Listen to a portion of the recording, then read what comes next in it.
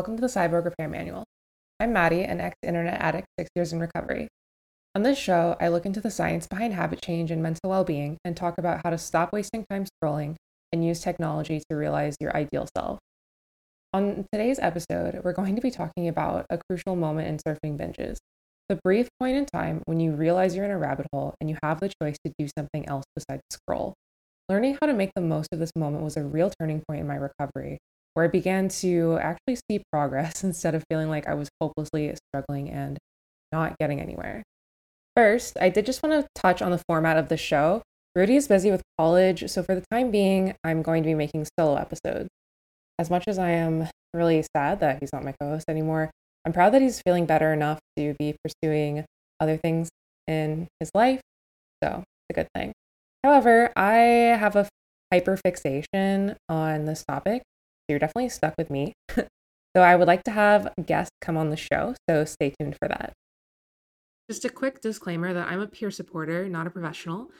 So anything I say is just my experiences and what I would do if I was starting over. So take it with a grain of salt, and if you're really struggling, I definitely recommend seeking out professional treatment. So speaking of that period of time in which you come out of zombie mode and you have the choice to do something else. I really started thinking about this topic when I was on a trip, and usually when I'm on a trip, I'm browsing less. So I always disable my blockers in case I'm with a friend and they want me to check out a website or a YouTube video or something. I don't want to have to explain to them that I have half of the internet blocked.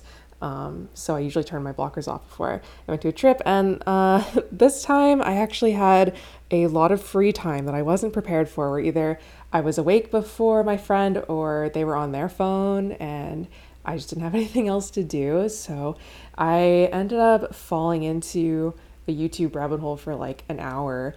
And when I came out of that zombie mode, I, of course, wasn't feeling great, but I realized that, I have two options here. I can either pile in on myself and tell myself like, oh, I failed and the rest of the day is ruined, or I can just do whatever is best at that moment, how I can take care of myself when I'm obviously feeling bad because I've been in this zombie mode of scrolling.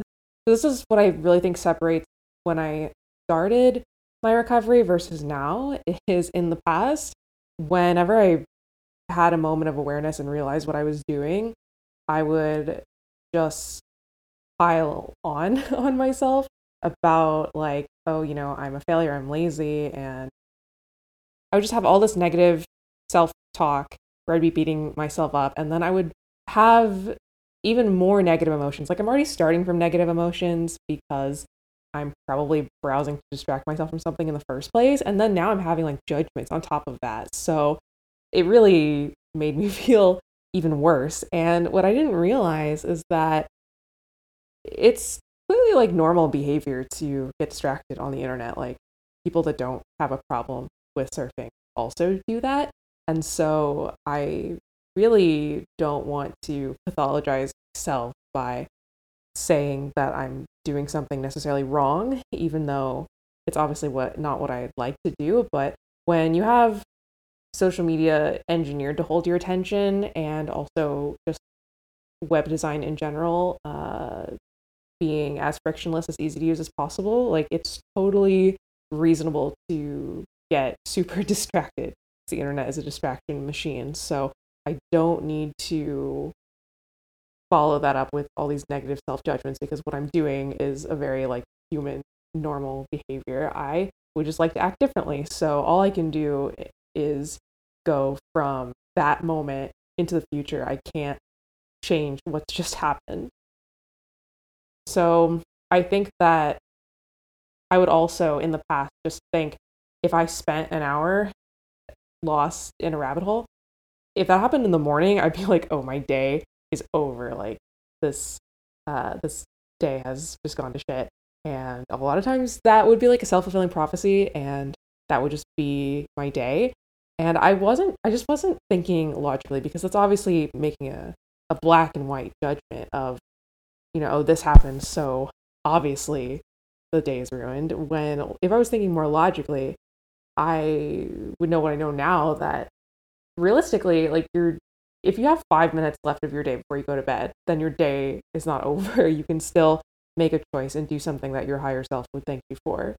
So this notion of the day being over, might as well scroll for the rest of it, like, it doesn't really have a basis in reality. So it was helpful for me to see things a bit more realistically and just be very mindful of how I'm treating myself in this moment of time in which I'm aware that I've been browsing. I have a choice. I can either pile on and go in with all the negative self-talk, or I can be a bit more kind to myself and proceed mindfully in a better way. And this got me thinking, have other people came to the same conclusion, that it is so much easier to feel better, change your habits, if you're approaching your mistakes with a level of kindness?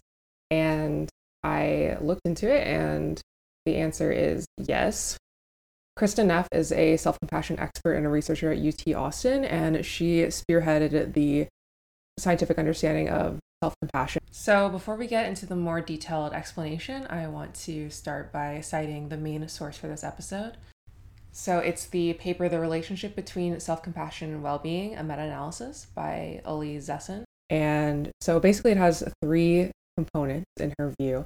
There is what we have already touched on, so self-kindness versus judgment. Everyone has the tendency to jump right into judgment after we've made a mistake, and we tend to judge ourselves very harshly and just add on to our own suffering in this way. And that's definitely something that I was doing in my early recovery, because I'm also a bit of a perfectionist, so I was expecting myself to not make any mistakes. And anytime you're making a lifestyle change, like mistakes and failure is part of that, because that's literally how we learn, is by doing it wrong and figuring out what not to do. So it's really this mindset shift from being in a negative headspace to being aware of those self-defeating thoughts and actively giving yourself the kindness that kind of beats out the negativity that may be just naturally in your brain. So the second tenet is common humanity versus isolation. So it's very common, if we are going through a patch of suffering, to feel really alone. And it's important to recognize the fact that both failure and also the state of suffering and dissatisfaction is a universal human experience. And even though everyone has different situations, we all know what it's like to be dissatisfied, to want things to change and to make mistakes and to feel like a failure. So suffering is a universal human thing, because we have the ability to abstract and think about the future and the past. That gives us this unique ability to really get stuck there. And that's why another thing that I think is really helpful, especially in the early stages of recovery, is being in a community and both seeking support and also just getting alternate perspectives. So you can see that you're not the only person, even with this specific problem. There's a lot of people out there that can relate very closely to what you're going through. So I'll take a moment to plug Internet and Technology Addicts Anonymous. They have groups all around the US, maybe internationally, and then they also have virtual groups, and then also the Cyber Group Manual Discord server. And plug that. And the third tenet of self-compassion is mindfulness versus over-identification. So Neff defines over-identification as when you're really focused on the problem and you're ruminating. And here's like another mindset shift of being aware of the negative thoughts and emotions and just letting them exist in your mind without giving them too much importance, because thoughts, emotions, it's just kind of the soup that your brain sits in. It's just kind of the phenomena of your brain, but it doesn't always point to reality. And especially for people who deal with depression and anxiety, then a lot of times our thoughts can be very warped. So it's good to practice not taking them super seriously. And the more we tap into the present moment, the more we get these lucid moments where we're waking up from zombie mode and we can make better choices. And I've written like a ton of benefits to mindfulness because I know it's kind of a buzzword, but I think there's a reason that it's becoming more popular, because I think it is really like a foundation of behavior change, is to be self-aware.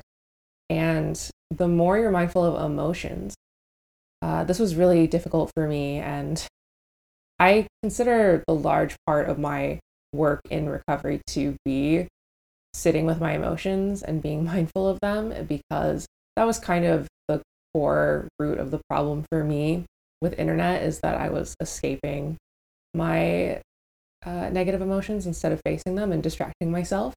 And when I started being mindful of my emotions, I realized they don't last forever. And that just being aware of them, you can realize like, okay, I can withstand this and eventually it fades. And actually like running over in your mind all of the negatives of the event or the emotion or whatever, which is called rumination, that actually increases the duration of the emotion. So this is from a paper called Intensity and Duration of Negative Emotion, comparing the role of appraisals and regulation strategies by Cheryl McCormick. And it just delves into this premise that actually ruminating on the event makes the negative emotion last longer, and so overthinking it makes you feel worse. And the way to actually shorten the duration of the negative emotion is reappraisal. So reappraisal is kind of what we were talking about before. It's noticing a negative thought and instead thinking more optimistically. So say you have a thought like, I'm a failure, you can think, okay, I made a mistake and it's not the end of the world, or I made a mistake and I'm gonna try to do better. And just anything that's more optimistic than your original thought. And so making these reappraisals actually changes your experience of emotion, because I don't know if anyone is familiar with cognitive behavioral therapy, but basically it is this circle where your thoughts influence your behaviors and they influence your emotions, and your behaviors influence your thoughts, and they all your thoughts, behaviors, emotions, they all influence each other. And you can't control your emotions, but you can change how you talk to yourself. You can't control your automatic thoughts, but you can voluntarily think things to yourself. And it can feel a little uncomfortable at first, because if we're so used to just going on this thought loop of all these negative things, actually being optimistic can seem really foreign. But it actually changes the way you experience negative emotion. And I think that as easy as it is to be our own worst critic, I think that people deserve to talk to themselves like they're a friend. I think it's very normal to walk around trusting the thoughts that are in our head and taking them as real. And I think this is very dangerous. And a lot of people don't realize that basically we get stuck in the stories that our minds produce. And humans are storytellers. And so we're constantly putting meaning into things that maybe aren't that deep. And we do this just automatically without realizing it. And so a lot of times we are just in our heads daydreaming. And I think it's important to recognize when we're thinking and acknowledge that this is a mental occurrence. It's the brain telling a story, and take it with a grain of salt because it may not be real. And even if it is real, even if your brain is giving you factual information, like who cares? Like, I think that we can choose our beliefs to be more helpful. So I think it's pointless whether or not our beliefs are true. Just like, do they help us in the world? And a lot of beliefs that people have about themselves are not doing them any favors. Like me believing I was lazy and me believing I was a failure. Those things weren't doing me any favors. And like, I could sit there all day thinking about, like, is this true? And I could find evidence for it because people are very good. This is called confirmation bias, where you see your beliefs everywhere and you find evidence for the things you believe. So if you're going to sit there and think, like, oh, am I a failure? Like, is it true? If you believe that, you're going to be able to find reasons for it. So that's why I feel like truth isn't even that useful when it comes to the things we believe, because it's really hard to be objective about yourself. So might as well try to think things that are going to be helpful. And maybe that's difficult because I don't even do that all the time. But the first step is really just being aware of the narratives in your head. And I think when you make a mistake, that's a prime time where your inner critic will start chatting away and coming up with all these stories and reinforcing the stories about failure and not being good enough and just anything, because I think that part of your brain just wants attention, and it'll just think crazy shit to get you to pay attention to it. And it's best to just ignore it, not really fight with it, but just be like, okay, negative thought, and then think about, like, okay, I'm going to choose to think this, and then, like, that's it, there's no need to dwell on it because that's rumination, which we discussed makes you feel worse. So just acknowledging the negative thoughts, coming up with a more kind way to speak to ourselves, and not getting too bogged down with trying to figure out if these negative thoughts are true, because it really doesn't matter. So we spoke about being mindful of our thoughts and reappraising the situation using different thoughts. But how do we be mindful of our emotions? And it was a very difficult thing for me to grasp because early in my recovery, I didn't understand what emotions felt like. I just knew if I was in emotional pain or I wasn't able to tell the difference between types of emotions.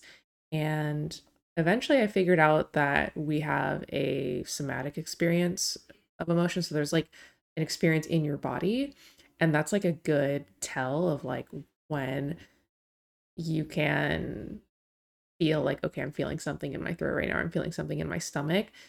uh that's a good tip of just like, okay, this is an intense emotion and I just need to feel it out. And the reason I think this is so relevant to internet addiction is that behavioral addictions are an escape hatch for dealing with negative emotions. It's a coping mechanism when you don't know how else to deal. And for a while, I had a really avoidant coping style. And that's when people have different types of coping styles. Sometimes people kind of like fight, flight, or freeze. Like the fight people will face their problems head on, and the flight and freeze people will just avoid the problem. And that's definitely what I was doing, just like running away from my problems and distracting myself. And like when I was a NEET, unemployed, like I was and non school, like I was very aware that my situation was not sustainable and that it was a problem. But it's completely possible to procrastinate your whole life, procrastinate getting a life. And I was just so stressed out about it, I didn't want to even think about it. So I watched videos and browsed Reddit the entire day because it was easier than facing my emotions, because negative emotions are uncomfortable, definitely. And I wasn't even aware that I was doing this until I got into therapy and realized that I had all these emotions that I was distracting myself from with a myriad of unhealthy coping mechanisms. I was shoving everything down because, and then when I actually started facing them, like it was so intense. Like I got where I was just so emotionally sensitive that I felt like I was in physical pain because I was so used to repressing everything. And then when it came out, I was like super emotional because before I had just been like numb because I was pushing everything down. And I really was just so stressed out about like, okay, you have to find a path in life. And I felt worthless because I didn't have skills, because when I was a kid, I guess like I was a gifted child, so did well academically, and I never really learned how to apply myself. Like I was a perfectionist. Like I learned that I could do most things easily. And so when it came to something that I didn't know how to do, I gave up because it, I was a perfectionist. I didn't accept the stage of learning where you make a lot of mistakes, and I just didn't accept mistakes. So I just didn't try. And like I was so, 'cause I've been browsing the internet consistently since I was about 10 years old. So when I was a kid, like I had hobbies, but at some point I just, my hobby became the internet, and I wasn't really applying myself or learning any skills. And like I dropped out of high school, so I didn't have even like academic self-esteem from my academics at that time. I just had like, I had nothing that made me feel like a worthwhile person. And therefore, when I realized that I had a problem, I had no path in life, I just saw no way out because I didn't understand how to how to break down a problem, how to break down a problem into actionable steps. And this is also comes from being on the autism spectrum and potentially ADHD, is that I naturally have really poor executive function. So, executive function is going to be your planning and your ability to organize your thoughts and plan for the future. And I basically, the big thing that showed up in my life was like, someone would say like do something, and I couldn't figure out what the first step was. And I think some people are able to discern that naturally, but for me I have to sit there and think about it, and I used to not even be able to do that, but I had to teach myself how to how to do that. So like I think part of it is like a black and white thinking, like you see the problem of like, oh, get a career, like get a life, find a path, and like that seems so huge, because that is huge. And you have to break it down into small things. And I didn't start doing that until a therapist gave me that advice. He called it micro steps, of like, if there's a task, you have to break it down into incredibly small tasks and, celebrate small successes. And so the way I do that, a lot of times, if I need to do an assignment, like the first thing I think of is like, I need to stand up, walk over to my computer, turn on, like log in to the website. So my to-do list look completely different now, basically, because it starts with simple. Sometimes I don't put anything that simple on my to-do list. That's kind of like in my brain, but like I consciously think to myself, okay, stand up, okay, log in, okay, read the assignment, and then like discern what a step in my mind is, discern what the first step is. And so any way that I can just break things down into incredibly small chunks, like that is something my brain can digest and actually work with.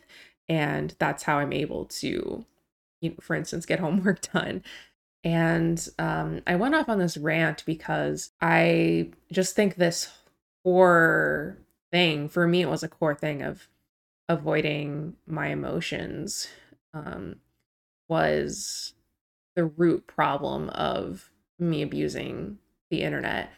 So it was the core thing keeping me distracting myself in perpetuity on the internet. But it was also the core thing keeping me stuck in my life, because it wasn't just the distraction that was holding me back. It was also the inability to, get tasks done, the procrastination. And both procrastination and the internet binges are problems that are caused by emotional avoidance, because when there's a task that you don't want to do, it brings up a negative emotion. And if you're so used to distracting yourself from your negative emotions like I was, then nothing is ever going to get done, because the way to cope with negative emotions is to go into a fantasy world, is to distract yourself. So for me, being mindful of my emotions was necessary for me to accept my emotions, which was necessary for me to,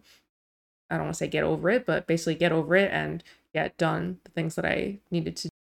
And I found an interesting study on this. It's called Experiential Avoidance and Bordering Psychological Constructs as Predictors of the Onset, Relapse, and Maintenance of Anxiety Disorders.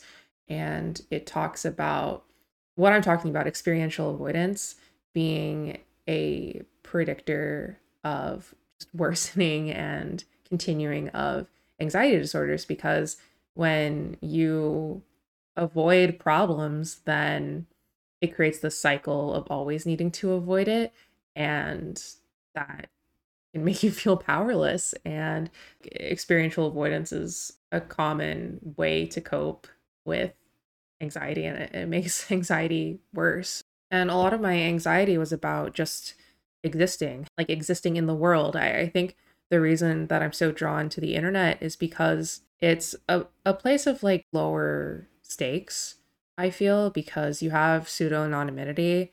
So you're not really all in, like you're not talking to someone as a physical human that they can perceive. You're just this entity of words. And I love words, obviously. So it's a lot easier for me to be this faceless abstraction of words than for me to stand in front of someone and be judged by them, because I'm just very afraid of people's judgment.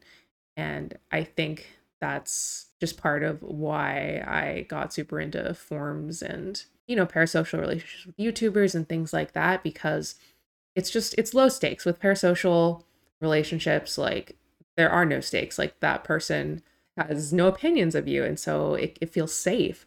But in the real world, like stuff goes wrong, like you say the wrong thing and a person responds negatively, and that's something I avoided for a long time, because it really stresses me out when I say the wrong thing and someone reacts negatively to it, or I hurt their feelings. That's the worst for me. But yeah, so the internet is for me was just this bubble where there was no stakes. Like I could just eavesdrop on people's Reddit conversations and never have to put myself out there and never be rejected. And me, like, obviously needing social connection because I'm a human, and seeking it out only through parasocial relationships and reading forums and stuff like that is experiential avoidance. And that worsened my social anxiety, because I wasn't putting myself out there, so I wasn't used to it. Yeah, like basically, if we can be aware of our emotions, then we can feel them and do what we need to do despite the negative emotions. And it's really difficult. I really recommend The Happiness Trap by Russ Harris, and I can summarize it now, but basically, it's just about, we can't get rid of our psychological demons, like they're going to be there, but we need to live the life we want to live regardless of negative storylines, those negative emotions that keep coming back. We need to just do the things that are important to us, because you can't really find happiness by looking for it. You find happiness by putting meaning into your life. And if you're doing something meaningful, then it'll hurt. That's because you care about it. And so if the goal is to be happy, then you're going to find yourself on this like roller coaster. But if the goal is to do things that are important to you, then that's like actually an achievable goal. So yeah, I was basically just stuck in this place where I was letting my negative emotions control me, and I was not doing something if it gave me a negative emotion. And it's just I wasn't doing anything worthwhile that was important to me, because I just wasn't able to tolerate negative emotion.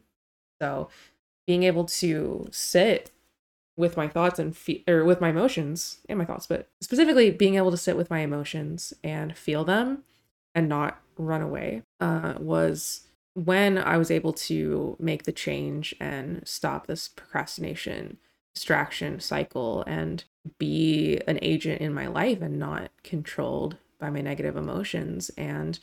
I I did a lot of therapy, specifically acceptance and commitment therapy, which is what that book that I mentioned is about, all about just accepting your emotions and doing what you value anyways. And we did a lot of just noticing, like what I was talking about before, the somatic experience in the body of like, what does this physically feel like? And even picturing an emotion, like describing it, like, does it, this emotion feels like a balloon in my chest or whatever, like, because if you can describe it, then you've kind of stepped outside of it and you've become the observer of your emotion instead of feeling like the emotion is you.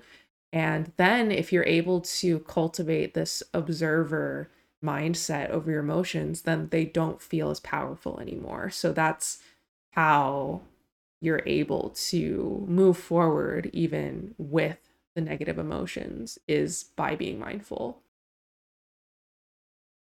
So you may or may not be asking, can I actually be mindful on the internet? And this is a good question, because the internet, specifically current internet, social media especially, is designed to be seamless, to it's designed to have no friction. And friction is anything that makes you think, anything that you have to apply a little mental effort. You basically don't want that when you're building a website. So the entire internet is designed to put the user in this kind of flow state where they're just in a trance. And so it is going to happen. You are going to get sucked into the trance regularly. It happens to me almost every single day. But the difference between my early recovery and where I'm at now is, when I notice that I've been in a rabbit hole, I make the choice to do something else.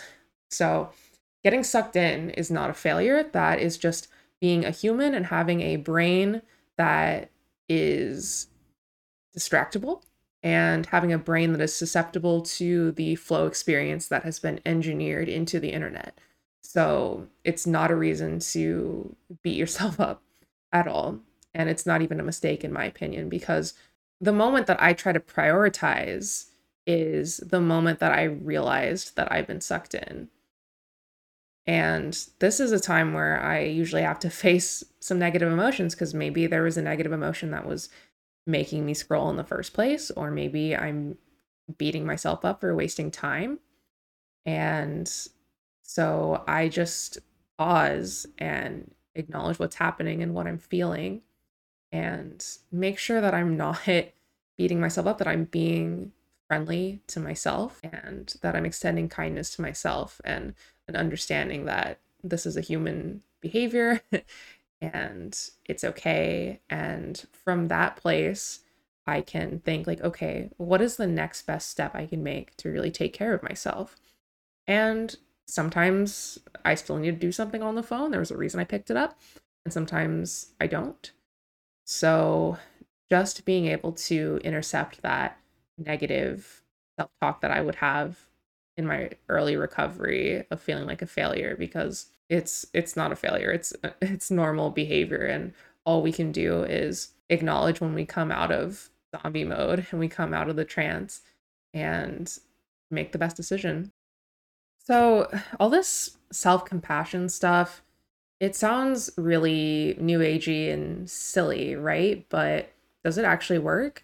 And in the meta-analysis that I mentioned up top, they found that practicing self-compassion improves psychological well-being, period. So that's a causation, not just a correlation.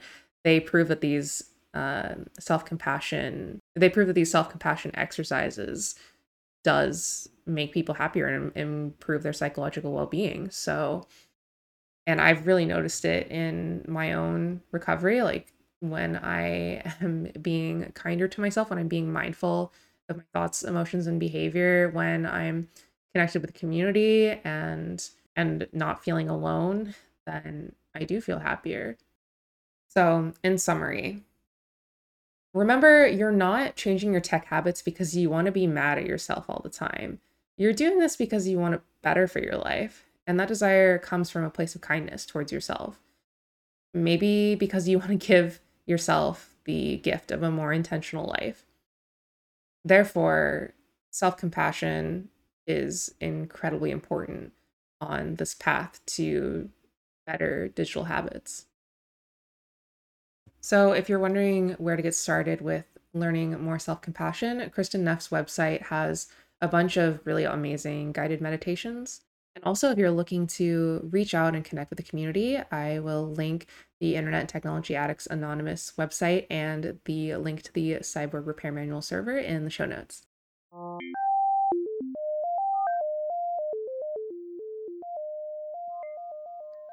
Thanks for listening to our show. If you're interested in any of the topics discussed today, check out the Cyborg Repair Manual Discord server. The link is in the show notes.